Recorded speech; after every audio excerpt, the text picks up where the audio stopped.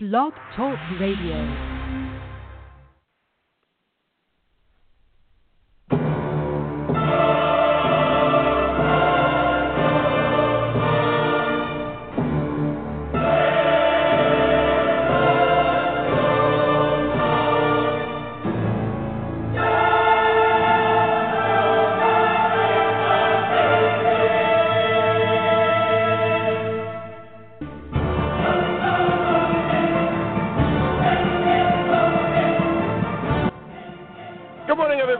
To another edition here of Suspense Radio Inside Edition. Today is February the 9th, 2019.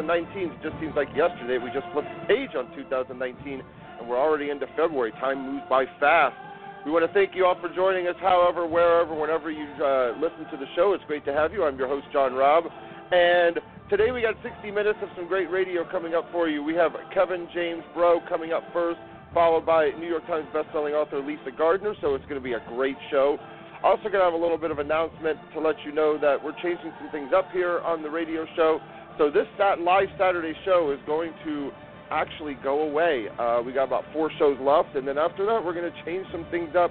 And we're not going to have live Saturday shows. We're going to do some things that have actually more content to be able to do so.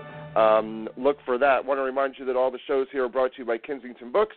So visit kensingtonbooks.com for more information on their authors and everything they have going on. Of course, check out the website, suspensemagazine.com. You can click and find the Best of 2018 issue is available on there for free. I'm also taking some things out, putting them on there for different blog posts so you can kind of see some of the things that were in the magazine. And like I said, I'm just kind of taking and piecing it out, so keep your eye on that. So without any further ado, we want to welcome our latest author to the show. I haven't talked to him in some time, and it was great. He emailed me up, and he was like, John, what's going on? What are you doing? And we're like, shit, Kevin, what are you doing? So it's great to be able to have him back on to talk. And Kevin, thanks so much for coming on. How you doing? Hey, John, doing great. Hey, like you said, it's been a couple of years at least. I was trying to look back. It must have been like 3 or 4, I think, that we've kind of done something here. It's been some time. How you been? It has. I was looking it up last night, too, and I think maybe the last time I was on the radio might be something like 9 years. 9 years. That could be. I didn't go through all the 500 episodes. I just remember that we had you in the magazine, but 9 years. So yep. What'd you do, write like one book within 9 years? You just kind of been, picking up? No way. You've been busy. That's not me. You've been busy. I'm one book a year person, not one book every 9 years. Yeah. Well, I mean, you write in that, you do, the urban fantasy books, and you have, a lot of action adventure, little elements of other little genres in there. So those books take some time. I mean, people that read fantasy and read those kinds of things realize it's a little different than like a crime thriller because you're having to build a world.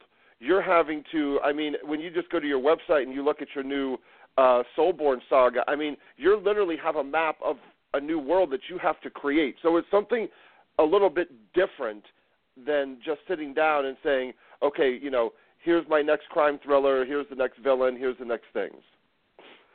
Right. One of the books that I've written, and actually I haven't really touched upon with you, is a Viking Age Norse mythology, kind of a dark fantasy. It's got everything. It's horror, Of course, I throw some romance in there. It's literally as multi-genre as you can get. And that book has to be the one that took me the longest to write and the hardest to write because I had to fact-check. Anything that I was going to actually put in that was historical, I went out there and I fact-checked really deeply because I knew there's going to be readers who are going to be reading this and be like, wait a minute, that landmass does not exist or this town does not exist in this time period. And I wanted to be, sure of it all. And to make it even harder, I wanted to keep appropriate or at least trying to keep appropriate language. So I wouldn't just throw the F word out there because I don't think the Vikings had the F word. So I had to actually look for like a Scandinavian version of the F word and then historically date it way back to my time period. Mm-hmm. Yeah, that's the other thing, too. When you are writing about the Vikings, who probably didn't speak English, probably a different language, and, you have to kind of make it into English and things like that. And I never thought about that. There's probably words that we have today. There's something going around now which my daughters told me about, and I really had to laugh because I'm like, I just don't understand. Like, I don't understand this whole cultural appropriation thing, and I'm just cracking up over it. And I'm like, we are just so stupid with all these things. But, and I'm just like, so, you know, those are things 20 years ago nobody would write about. But now, books coming out today, you might start hearing in a book. So that would be a big struggle. Yeah. I remember when I was being mentored by Jonathan Mayberry, and I would sit in these classes with him, and he was telling us how he wrote this book, and when he was writing it, you know, everything was time period, like present day sort of stuff. But by the time it got edited and published, suddenly he was looking back and like, oh no, you know, people don't use like Walkmans or like CD Walkmans anymore. They're using MP3 players. People don't use like 35 millimeter film. They're using digital cameras. And it was literally over the course of like a year or two difference. And it was just how quickly technology had moved on him. And suddenly he was like, oh, I need to talk to the editor. I need to go back and fix these things because people are going to be reading the book and be like, what time period is this? Yeah, that is funny. But there's one thing that you did finish here. You have your Water Kingdom series, and it's a trilogy. And the latest book is called 3 Burning Red Runway Brides. So why don't you give us some insight here into the series? I grew up right in the middle of some crazy, you know, 1980s cartoons and then 1990s, you know, things like Buffy the Vampire Slayer and a lot of vampire role-playing games and stuff like that. So I feel like a lot of my foundation as an author is these really fantastical properties. And I've always been a huge fan of things like G.I. Joe and Masters Universe, and I really would like to get to something like that at some point in my life. But I was like, you know, I can really write something in this like vampire or Buffy kind of world. And I really love that stuff. So I was like, all right, I'm going to go and I'm going to dive deep into this. And I'm going to write something that's a combination of Buffy and like Die Hard and pop cultural funny references. And I'm going to throw a whole ton of sex into it. I'm going to make it like True Blood. And I just was like, okay, I can throw all these things in the pot, stir them up, and come up with something really cool. And I thought, at the time I started writing it, I need a character that people will recognize when they start to read it, and maybe they won't want to relate to that character at first, but as that character grows, they're going to really become endearing with it. So I came up with this whole Water Kingdom series that follows a socialite, sort of like Paris Hilton, but I named her Sabrina London to kind of play off that joke. And I have her be a foul-mouthed socialite that's actually a fairy princess, and she's hiding in plain sight. And the book starts off with her just kind of dodging some social media and like terrible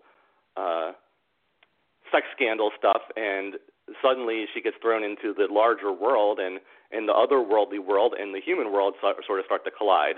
And that was like my origin story, that one book, and I was really leading towards something bigger. And as I got to the second book, I opened up this huge world. Like you said, I started to really world build.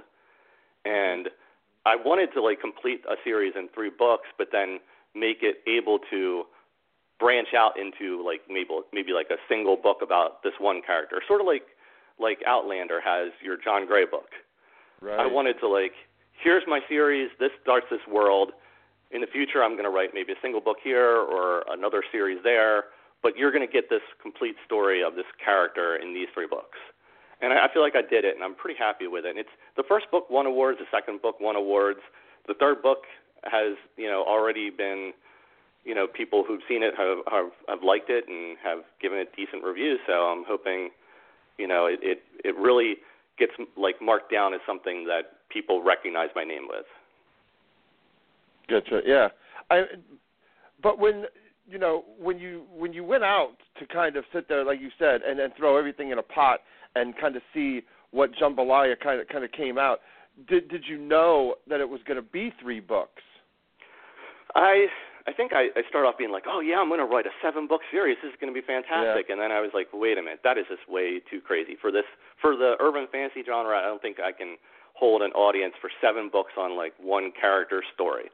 I could do that with a fantasy story, like an epic fantasy or dark fantasy, but I was like, you know what? I think people are going to want to see this character's start to finish in 3 books. And when I got done the second book, I was like, yeah, I really feel like the third book is going to end it. And I was happy with that. So I sort of started off being like, oh, I'll do 7. Then I was like, no, I'll do 5. Then I was like, no, 3 is the perfect number. Yeah, trilogies in fantasy always tend to like go hand in hand, of course. Probably because Tolkien was the the godfather, I guess you want to say, and he wrote the trilogy, and that was kind of the mainstay. And then of course you have like the Robert B. Jordans with the Wheels of Time series and go on and so forth, and now Game of Thrones is going on and stuff like that. But at what point in the series, I mean, which kind of book in the series what was kind of one of the more difficult ones? Was there something that you wanted? Was there elements within 3 that you wanted to make sure that you as an author would be challenged in some kind of way? Because the stories alone in fantasy are very, very challenging. But still, you as an author, you kind of want to look at things a little on the different side. Yeah, book 3 would have been the most challenging for sure. It's like you're conscious of trying to tie people's stories up, and at the same time you're like, I don't want to like completely shut the door on everybody. I want people to have the ability to live on or have future stories. You kind of start to get, of course, you get the readers in your head, and you're like, well, the readers love these characters. What am I supposed to do with them? Like, I want to do certain things with them, but will the readers, appreciate what I'm doing? And, of course, like you said, Game of Thrones, I mean, he loves to kill off his characters and piss off his readers, so it's sort of like you have that kind of thought, like, I don't want to just be that person, but at the same time, I want to be that person. I want to, like, kill off a character if that's what I want to do. So, yeah, you kind of get stuck with the what should I do, what shouldn't I do, and how can I end everybody appropriately and tie everything up. But at the same time, you never really want to stop telling a story. You want to keep telling it forever. And that's why so many movies and TV series that when they end, they're still open-ended. Yeah. Which characters kind of surprised you a little bit? Which ones kind of came out at you and had bigger voices than you thought they might at the beginning? Because that is one of the also, that's one of the elements of fantasy too, is that there's so many different characters that create these worlds, more than like crime thriller books where you might have like 2 or 3 main characters and a couple secondary ones, but fantasies are much different than that. I mean, it's massive worlds. Right. Yeah, I decided that in my Water Kingdom books, they would be like following the elemental kingdoms, water, earth, air, fire, and Sabrina, who's the main character of that story, is the princess of the Water Kingdom. But I thought, what other kingdoms would exist outside of the 4 elemental kingdoms? And I started to think of things like, well, what would like pollution be? What would polluted air, or what would slimes, molds, fungus, what would these things exist in? And I started to create a kingdom of just those things that would be considered pollution or filth. And I had a character I created from one of those kingdoms that's just a talking slime who liked to mimic the shape of cats and dogs and rats. And as I started to develop him, I thought, obviously people are going to look at this and think it's funny, so I need to really like push the envelope of humor with him without being too annoying. So I was like, all right, I'm going to give him like a Joe Pesci accent. I'm going to have him constantly like interrupting people, saying ridiculous things, making sexual innuendos, just being as Joe Pesci as he can be while still being this like ruthless like spy slime like dirtbag. And as I was writing him, I was like, oh my God, he is so much fun to write. And as people read the second book, which he was in, as they read his introduction and the things he was doing, I was getting a lot of feedback. People loved him. I was just like, wow, who knew? Like that character took off like so big that when I got to the third book, I was like, he needs to now be like one of the main characters and needs to be throughout the entire novel. Right. Is this the vein you're going to be in? I mean, and for a while, I know that you kind of like, this world, but do you have plans to kind of step outside? Are you, working on anything? Are you that's outside this world? I'm the world of like urban fantasy. Yeah, I'm done with these urban fantasy books right now. I wanted to get the 3 done, and then I wanted to move back. With Soulborn being republished by a new publisher, she gave me a contract for 4 books, Soulborn and 3 afterwards, which Soulborn was originally a 3-book series as well, but then that 3rd book, I wrote it, and it never was published in the past, and it was massive. It was like 200,000 words, and shit. I cut it in half into 2 books, so they ended up being a 4-book series. And so this new publisher signed me for the entire series. Soulborn was published last November. She's actually editing the follow-up, Blood Divided, right now. So I'm going to be going back and forth with her, fixing that one up and polishing up the 3rd and 4th books. But as far as writing something new, I'm actually working on writing the sequel to the Viking book, which I wrote, which was a very standalone, could have been just 1 book and just finished right there. But I wanted to actually write at least a 2nd book to follow it with the characters. Those characters, as I said, I did so much history, research, and I got so deeply into that world that after writing the 1st book, I stepped away for like a year, and I went back to writing the urban fantasy, but I kept on thinking back, I'm a fantasy writer. I'm a dark fantasy genre lover. That I was like, that's where I belong, and that's really my thing. So as soon as I'm done the urban fantasy, I want to get right back to it. Gotcha. Yeah, Shannon and I were talking about urban fantasy the other night, and it's one of those genres that has exploded, I guess, in the last 25, 30 years. It's just been massively, because fantasy used to be, like I said, it was more Tolkien and things like that, and now dark urban fantasy has just exploded. Where do you kind of think it's going to, because now that it's kind of done the apocalyptic stuff and everything else, what do you think is next on the horizon? Are you looking for okay, what's the next on the horizon, maybe kind of thing that'll be conquered? Because we've done all the apocalyptic thing. I'm just going to say the Hunger Games and Maze Runner kind of come to mind and stuff like that, and now it's and so things are different. But where do you kind of see the future of this kind of going? It's weird. When I started wanting to write urban fantasy was just urban fantasy. But by the time I got done writing my books, urban fantasy had become paranormal romance. And when I'll sit at a book signing, people will pick up my book and they'll be like, "Oh, paranormal romance," and I'll be like, "Yeah, I guess. If you want to call it that." And it's actually my one book actually won a paranormal romance award, so I've embraced it. But it was I never intended to write paranormal romance, but here I am. So I guess it's for me, I try not to jump on the current trends. I don't really enjoy being somebody who's just following the trends, or whenever there's a movie coming out, suddenly you see there's a Pacific Rim movie coming out, and suddenly there's Atlantic Gorge on Netflix, and you're huh? Where'd that come from? I don't like to be that person. I don't want to be that person. I've never been that person. So, I will stand back and watch the trends go, and I might be I kind of want to fit myself in a little bit there, but I'll never try to forecast them or be right on top of them as they're happening. I remember when the first episode of South Park came out, and I thought, oh, nobody's going to watch this, and I watched the first episode, and I was like, man, I'm so cool. I'm watching this show. Probably nobody's watching it. And then, I went to, school the next day. I was in college, and it's everybody's talking about it. And I'm just really? Everybody saw that? I didn't think this was going to be a thing. And now it's this huge thing.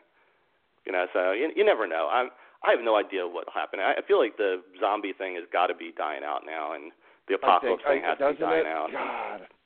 And, superhero things is sort of after the next Avengers movie, maybe that's starting to dying out. The thing about superheroes is that they've been around since, the 30s. You're coming up to 100 years of action comics is going to be in the next, 15 years, I think, which is what the first appearance of Superman was. And then, in the 20s, you had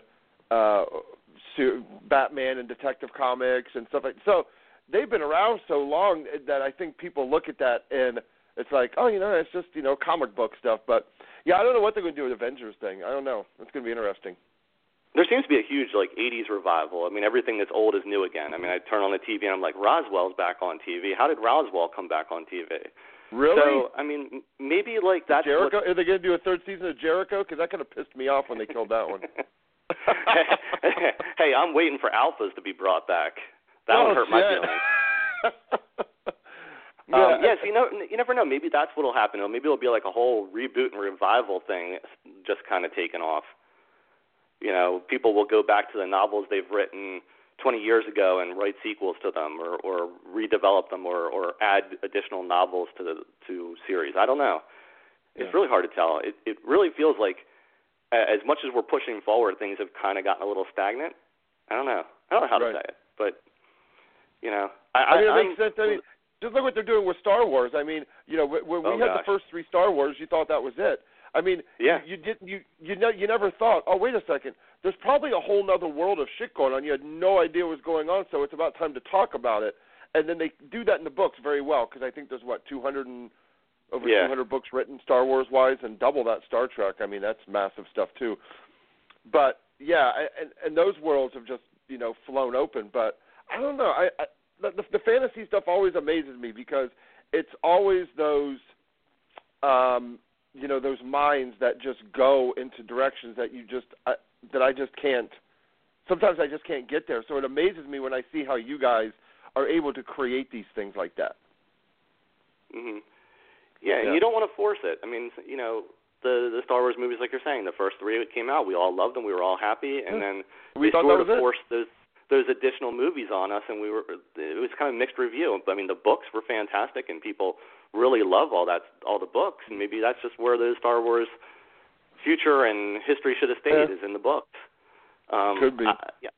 You know, you see these fantasy, like Game of Thrones is out, and everybody's loving it, and then you'll see like some forced fantasy TV shows to pop up, and they do horribly, and they last like half a season, and then you feel like, wow, the fantasy genre is getting like a bad rep again, because they're making us watch things that really shouldn't have been created to begin with, because they were just totally forced. Or like somebody was like, oh, hey, look, Game of Thrones is making money. We can make monies on what was that one? The one was on CW recently.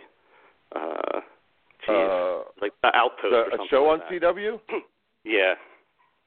Oh, I don't know. I mean, I try. That's not one of my big stations, because that's more like teen. CW is, I think, a little bit more teen stuff for me, but I think the last show I watched on CW actually was like Arrow, and I kind of got rid of that one in a couple, you know, I got rid of that one in a couple of years. I was kind of like, you know, but I'm unfortunately entrenched in Riverdale because of it's got the guy from Scream, it's got the girl from Twin Peaks, it's got Molly Ringwald, it's got the guy from 90210. It's like, it's just crazy. Like you're watching and you're like, oh my God, there's Mike Tyson's wife. She was on some show in the 80s. It just freaks you out. It's like a cast of characters from 80s movies and TV shows and a cast of the younger, you know, teen angst characters now. But yeah, I mean, just seeing Luke Perry as like the dad, and he's all grizzled, and you're just like, wait a minute. He was the cool biker outcast a couple of years ago, right? No, that's more than a couple of years. Well, heck, isn't Mark Paul Gosselaar, I mean, Saved by the Bell, he's in what series is he in? Because he's in a new TV series, I know, that you would look and be like, that's Saved by the Bell guy is in there, Zach? You know? I mean, yeah, exactly. With those stereotypes. Exactly. Yeah. Yeah, like I said, it's the 80s revival thing. They're grabbing these people from the past, and they're like, oh, people loved him back then. Let's put him in something now. Now, when you when you start having to do a world creation, you start having to do the fantasy stuff, are you like looking like you're like, okay, you know what, this is not going to happen for a couple years, so you're building that as you're writing something else? Is that kind of how your writing process has to work?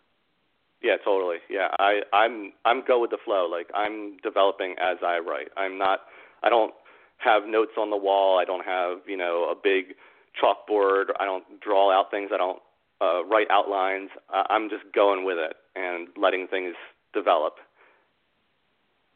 So you have like a board of like, so I'm trying to picture, so you have like a lot of different things that are happening all at once, even though you're in like a current series. Yeah, exactly. Man, it's all in my head, that takes like, you know. Yeah, I mean, that takes a massive amount of multitasking.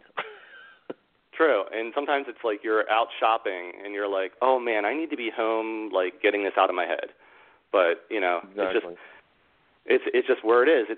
These things, they live in your head, and you can, at least for me, I can revisit them when I need to, and I don't forget them, so they're just there. And when I sit down to write, I get them out on the paper, and I move on to the next thing. And yeah, I might have like a fantasy book in my head and an urban fantasy book in my head at the same time, and I can usually jump back and forth pretty well between them. it would, you'd think you'd have to like take a step really far away and like get back in the mindset or the headset of the other character. But I'm pretty good at jumping back and forth. Cool. So where's the best place for everyone to find out more about you and all the stuff that you got going on? My personal website, which is www.kevinbreux.com, which is KEVINBREAUX.com. That's just like my author hub. Don't say BRO, because that ain't going to work. It sounds like BRO. It's spelled differently. And that's the best place for everyone to find out all the information about you and what you have going on? Absolutely. It's got all the links, all the book covers, all the book information. Yeah, I keep it updated very well. Yeah. And are you Facebook and Twitter? Are you pretty active on social medias? Yeah, Facebook, Instagram, those two. Oh man, I try so hard, and then I get into a mood, and I'm like, okay, I'm going to do this for like a week, and then I see people's dinners, and then I hear people wanting money, and I'm like, okay, this is why I'm not on this stupid shit. Yeah. Instagram's a little safer than Facebook, I think, with that kind of stuff. But yeah, I mean, True. Instagram's just filled with like bikini models and pretty like cats and pretty photos. So you're safer there than Facebook. First. Yeah, Facebook is like politics. You're like, oh wait a minute, look, politics. I'll go back to the bikini models over there. Yes. Oh yeah. What's the bikini model? What's this one doing? What's this one doing? Yeah. I get you. Hey man, it's been a pleasure to catch up with you and talk with you and see how everything you got going on. And love your fantasy series and all the stuff you got going on. I gotta catch up with you now. It's been so long. I gotta kind of get back in and catch these things up. So congratulations on everything, man, and great speaking to you again. We gotta stay in touch more often. Yeah, we'll do, totally. And I'll send you some books or something for sure. Yeah. Keep me up to date on what they got going on. I mean, because it's I'm sure your fans are always, clamoring to be like, damn, only one a year? Can you write a little faster than that, maybe? I think I'm in pretty good. I'm pretty good case compared to other people. Because see, the thing is people think that you can just ebook it and put it out there, and it's like that's true. I can just ebook and put it out there. The problem is I have to write it, I have to edit it, I have to massage it, and it takes a lot of work to do that. But sure, I can just take a Word document and throw it up there, and there you go. But then you have cover design. It's important for me to find good cover artists. It's like, give me some time to do some stuff here though, creation wise. I mean, hell, how many musicians are throwing out 2 albums a year? Oh gosh, none. Right. No one's doing that. So it's like, why do they think authors should do the same thing? It's like, no. Well, I can publish like 10 books a year if they're only 10,000 words each if they want. But I mean, I write like 100,000 words a book, so. Yeah, I mean, you could do a Green Mile and say, okay, here's the first 5,000 words and the second 5,000, and then there you go. You can and then it's just an ongoing story arc. But in the end of the day, guess what? When you're all done, it was one book, and it took you a year to get there. Mm-hmm. Either way. Absolutely. Yeah. Well, I hope man, you have a good comics, one. And it's not a comic. I mean, that's what a comic book is, exactly. Yeah. So, hey, man, it's been great catching up to you. We will talk with you soon, and you have a great one. Yeah, you too. Thanks a lot. All right, bye-bye. Bye. So again, everybody, that is author Kevin James Breux. Make sure you go check him out. I mean, great fantasy writer in the urban fantasy and in the world. And again, it's Kevin, and it's BREAUX.com is his website. And, check out all of his stuff. Even if you're really not into the fantasy world, it's good to go and check out other genres and check out, other writers and get into these things because it's fantasy is, I'm telling you, if you ever really dove into that world, it's an extremely, extremely time-consuming venture for any author to do. It's a lot different than, as I said, like a crime fiction kind of book where, you kind of have, you have the good guy, the bad guy, and then they just kind of get together and it's kind of about some emotional things. Fantasy is a much different thing, and it's able to submerge yourself in a world that you really lose yourself. And in today's day and age, with everything that's going on and you're afraid to turn the TV or see an update on your phone or read an email or get on a Facebook, fantasy is the way to go right now because it's going to take you out of all of that noise that you're not going to have to hear anymore. And so, and Kevin is a great author to jump into, so make sure you check that out. we're going to be taking a short break, and we are going to be joined here hopefully by Lisa. She should be calling in soon. So in the meantime, here you go.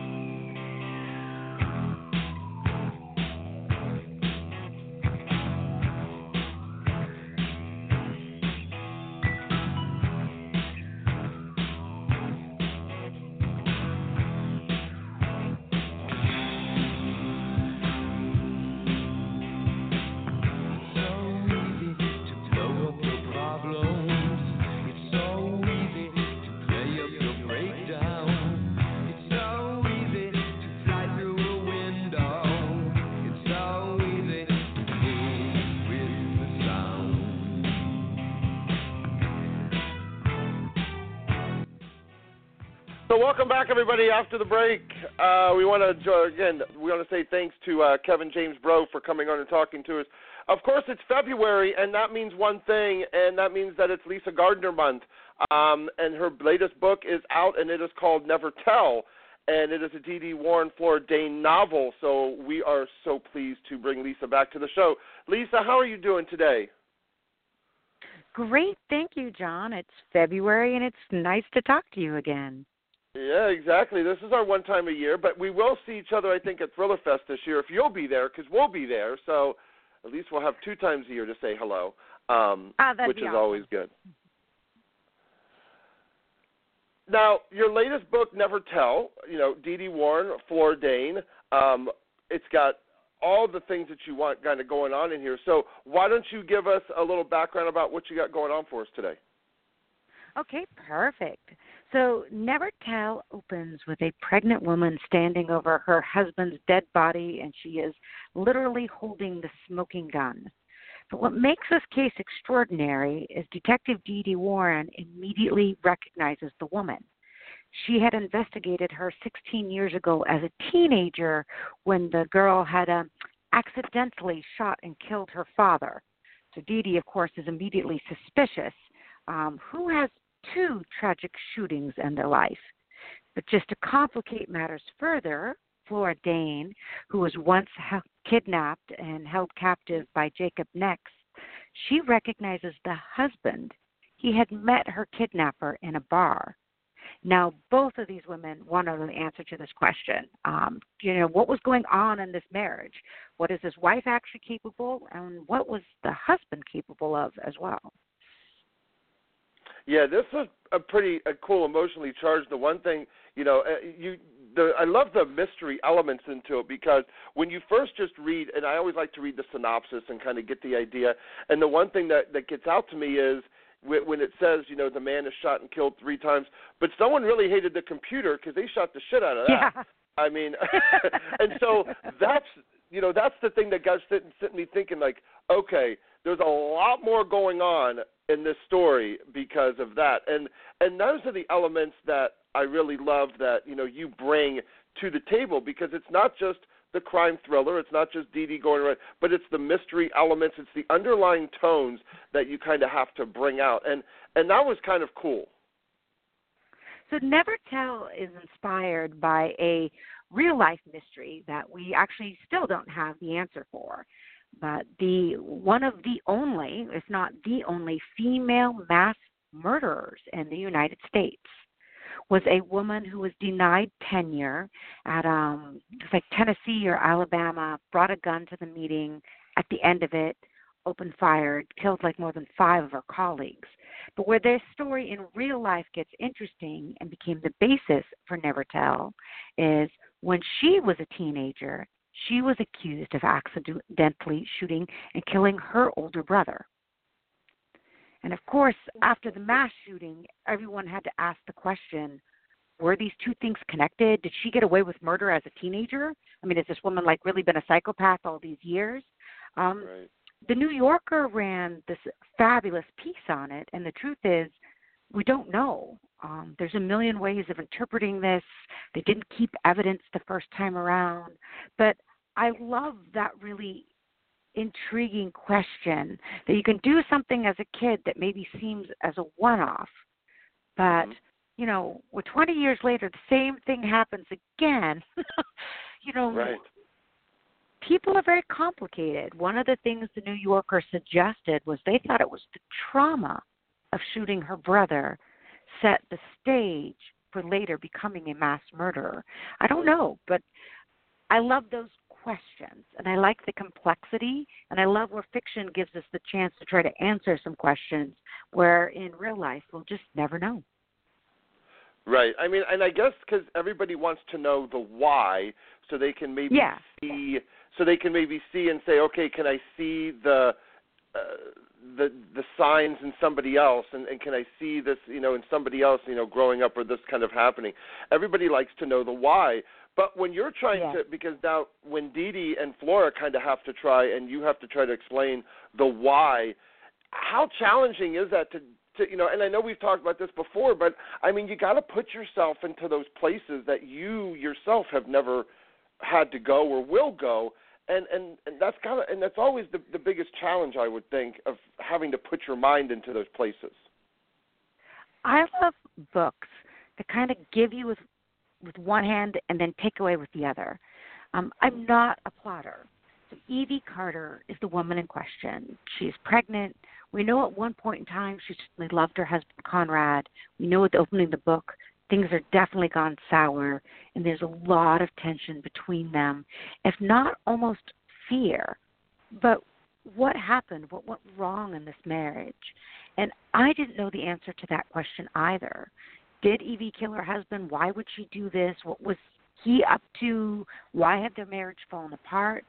For me, writing is a chance to kind of explore all these things, like you said, and put yourself out there, and what makes a good marriage and what makes a marriage fall apart. And I loved these chapters where as fast as you think you understand what's going on, because Evie thinks maybe she understands what's going on, a new piece of the puzzle gets revealed, and, oh, no, but it's not that simple after all. Right. And then on top of it, you sit there and you start going, and you're, you know, and like you said, all these things, and you're like, yeah, let's make her pregnant too. Like, there's not enough. You're like, no, we're missing that cherry. You know, it's like we're missing that cherry. Oh, let's make her pregnant. Okay, now let's start adding it into it. It's like that poor woman, you know. I wanted that element where their marriage really was at a turning point, but there was also something of value there, something that made it more critical, more important, and why things came to a head now. Yeah. And you hear all the time people in relationships like that having a kid think it's going to solve the problem, and sometimes they get into that mindset, and that's, you know, you hear those things. So those are always those crossroads within those relationships and whatnot. But so all those emotional elements, which you always are so good at doing, do you think that you kind of, because this one isn't as emotionally charged, I guess, as some of your others, it's more emotional charged in the sense of, what am I trying to say? I guess it's more emotionally charged in the case kind of part of it. But as far as like the characters emotionally, you kind of decided to kind of make it more about cases and about the past, I think, than the future. Yes, this book is very much a turning point for Flora Dane. I first wrote about her and Find Her. She'd been abducted for 472 days. You know, she was rescued by the FBI. It's 5 years later, but she's that, you know, that classic PTSD. She hasn't magically been able to just pick up and move on with her life. And one of the ways she's dealing with her anxiety and extreme stress is she's become a vigilante. She's become almost like hyper prepared, hyper aware. You know, no one will ever, you know, get her again. But one of the things I think that makes her compelling as a character, as you know, she is very much aware. She hasn't really healed. She's not moving on with her life. She's just, and her coping mechanism, hunting down predators and killing them is perhaps not the healthiest approach to moving on with her life either. And this book becomes pivotal to her because she has had this kind of resolution that she'll never look back. But when she turns on the TV and sees, this major murder, shocking local mystery, and this guy's face flashes on the TV, and she recognizes him, now all of a sudden the past is before her. I mean, who was this guy? Why was he meeting with Jacob? She starts to understand all the questions she's never really contemplated. And maybe there are other girls out there that she could have helped if she would look backwards, if she would think about what she went through. But what a hard, horrible experience to ask a survivor to do, to go back through that kind of trauma. So it was a conscious decision for you to kind of, like you said, pivot Flora in this book. You thought that you made a conscious decision to kind of do that, or when you just started writing, you realized this is what it was going to happen. It's true. I like to torture my characters. I'm like just an evil author that way. I mean, if I'm you're lucky they don't ever come alive because they're going to nightmare yes, you if they ever do. Really, yeah, absolutely. It's like there needs to be a lesson they're still trying to learn, or there needs to be some sense of progress for them. And with Flora, to me, it's clearly all the stuff she's just not dealing with. And so that became basically, this book became, sometimes the only way to go forward is to look backwards. But again, you feel for her, for someone who went through everything she went through, what, a horrific and painful process.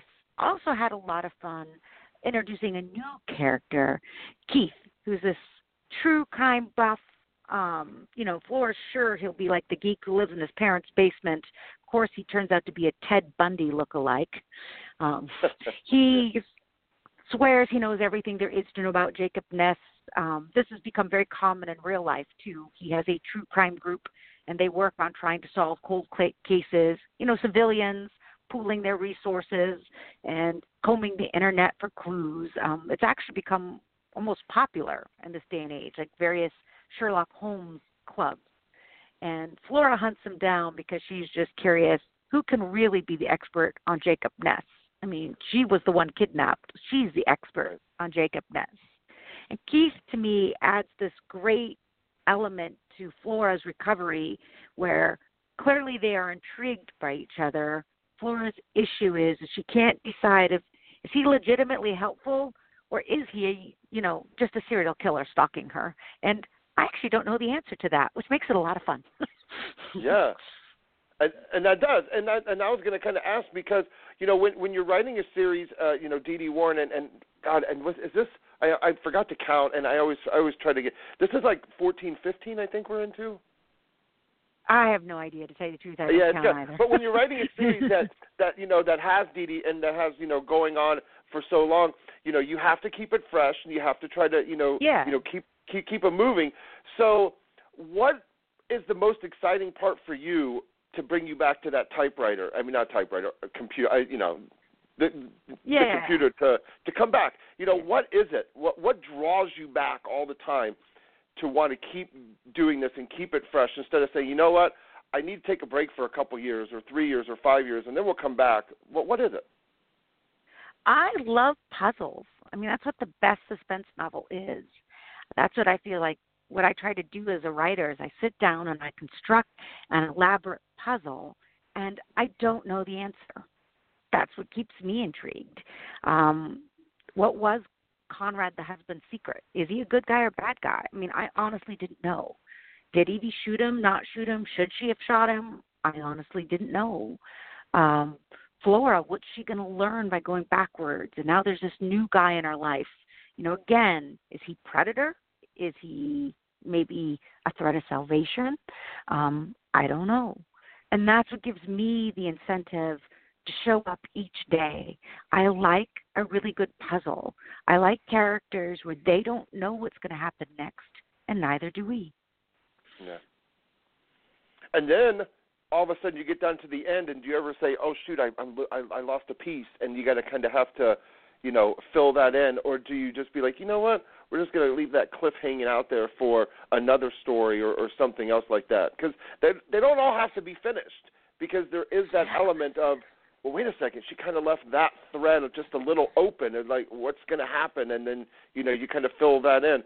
So do you, when you kind of go back, do you notice those kinds of things, and you're like, let's just leave that open a little bit? I think you can have a thread or two that you're going to come back to. I think the main plot, I do like having some closure for the reader. I want, I feel like in real life, closure is hard to get. We are surrounded by all these major news shows, shocking headline crimes and abductions and events, and we don't get the answers. Why did this happen? I think it's one of the things we're looking for when we read a thriller, is to have some sense of, okay, this is why. So I feel a substantial amount of the book, you do need to answer the question. However, we have really complicated characters. You're going to see them again. I also think you can leave some threads here. Things are still working out, and clearly we'll visit again in the future. Mm-hmm.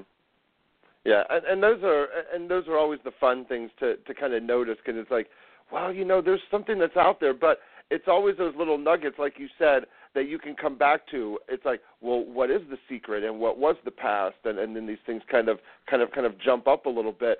But now you're already into the next book, I'm sure. I'm sure it's already either done, it's being edited, or it's going through the whole process. Oh, excuse me, or whatnot.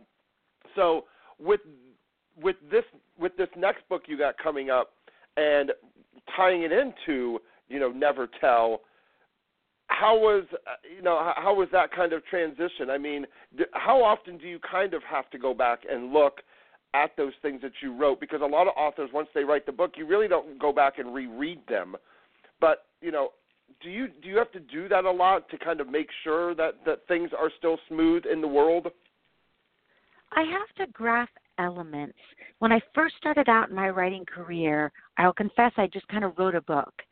And then, oh, wait, that character, that F profiler would work great in this next book. And, oh, didn't I say he had a kid? Well, how old's the kid?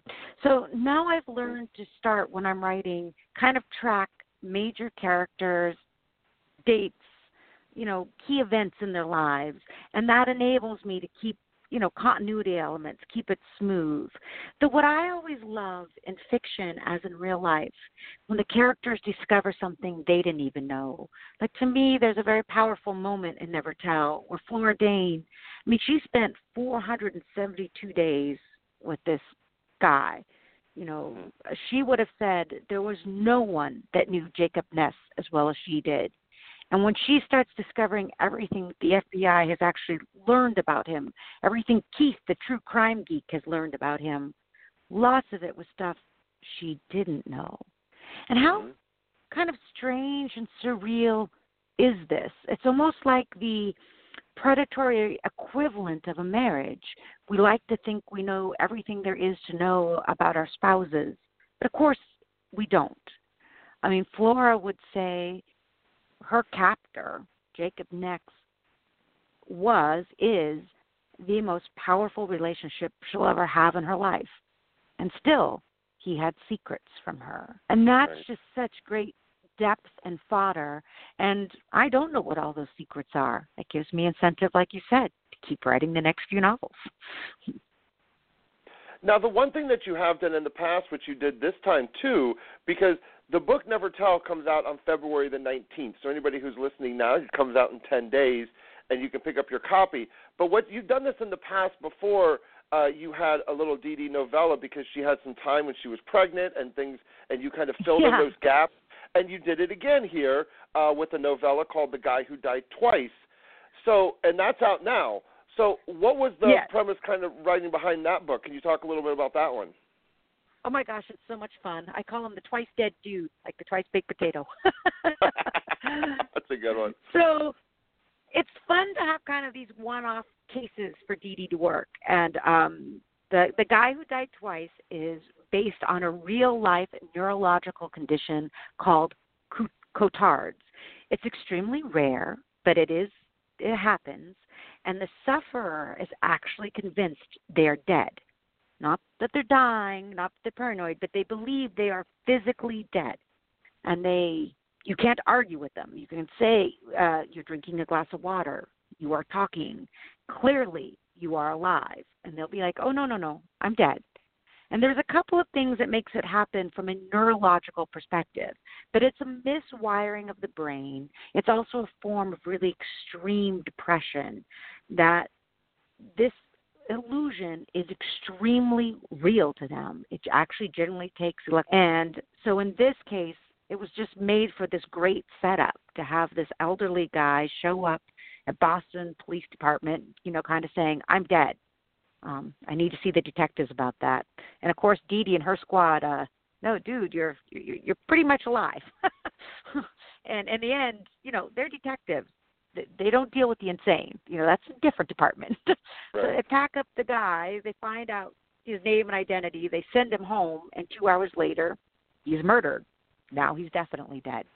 And of course, we have Dee Dee on the hunt. And I did it almost as a closed room mystery. Everyone who could have had access to him all lived in this, great Gothic mansion, this townhouse in downtown Boston. And there's a butler and a maid and a chauffeur. And it was really a lot of fun to do. There's no real time for forensics, and they won't help you anyway because everyone could explain why they would have their fingerprints. They all live in the house, so to speak. So it's this great kind of a cross between, an old Agatha Christie with this, bizarre mental condition thrown in. Who killed the twice dead dude? and you've again, and this is something that you've explored too, because you've had rare diseases that you've explored. The one where, and I don't remember the book, but the one where the girl couldn't feel pain and she had to check herself every day.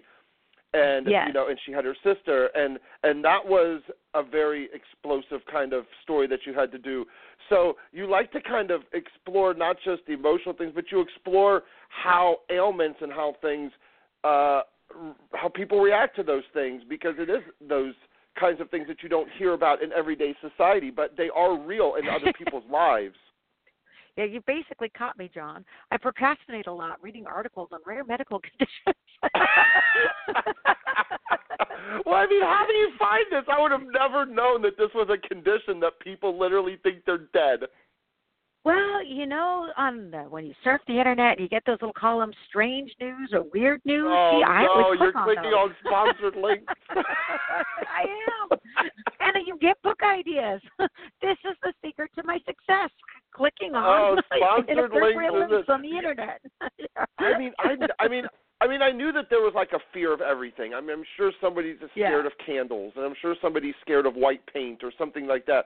But I never knew that people actually walked around thinking that they were already dead. When I did another neurological condition, what's the name of the book? It'll come to me. 3 Truths and a Lie. It's the reverse of ghost pain. It's where you actually have a limb, like a hand or a leg or foot, but you don't believe it's yours. And actually, ghost pain has helped them understand it better. Again, in real life theory, for every attachment we have in our body, there's a corresponding map in the brain. And your problem with ghost pain is you've lost the physical appendage, but you still have the neurological map in your brain, and that's what's sending you, impulses of pain. This other syndrome, which I can't remember the name of it off the top of my head, the form of body dysmorphia, you have the appendage, but you don't have the map in your brain. So people will literally try to amputate body parts because they're convinced, they're from aliens, they don't belong to them. They cannot be whole until the leg is gone. I mean, you have to admit that stuff's just morbid and fascinating.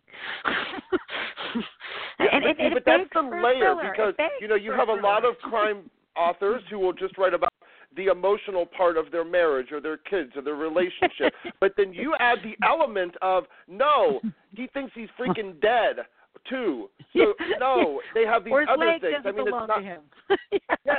It's the thing. It's kind of like, well, what can I do with with Eva? well, let's make her pregnant too. You put that extra layer of frosting on the cake, and that's the depth of the stories that you write. I mean, well, if you're going to spend a year writing a book, you have to have some fun, and right, exploring you need some these frosting. things is fun. Exactly, right. You need some frosting. So, where are you going to be? Where are fans going to be able to catch you? You got some signings coming up, or you got some conferences you're going to be at this year? Absolutely. So, book tour starts in New Hampshire on February 18th, and then I go to the Poison Pen in Scottsdale, Arizona, which is always an amazing store. Yeah. There's Murder by the Book in Houston, a couple events in Dallas, and then I'm closing up with 2 great stops in Boston. People can find the information on Facebook, Lisa Gardner Books, BKS, or on the website, lisagardner.com. I think it's in a couple months, I'm going to be honored. It's very humbling.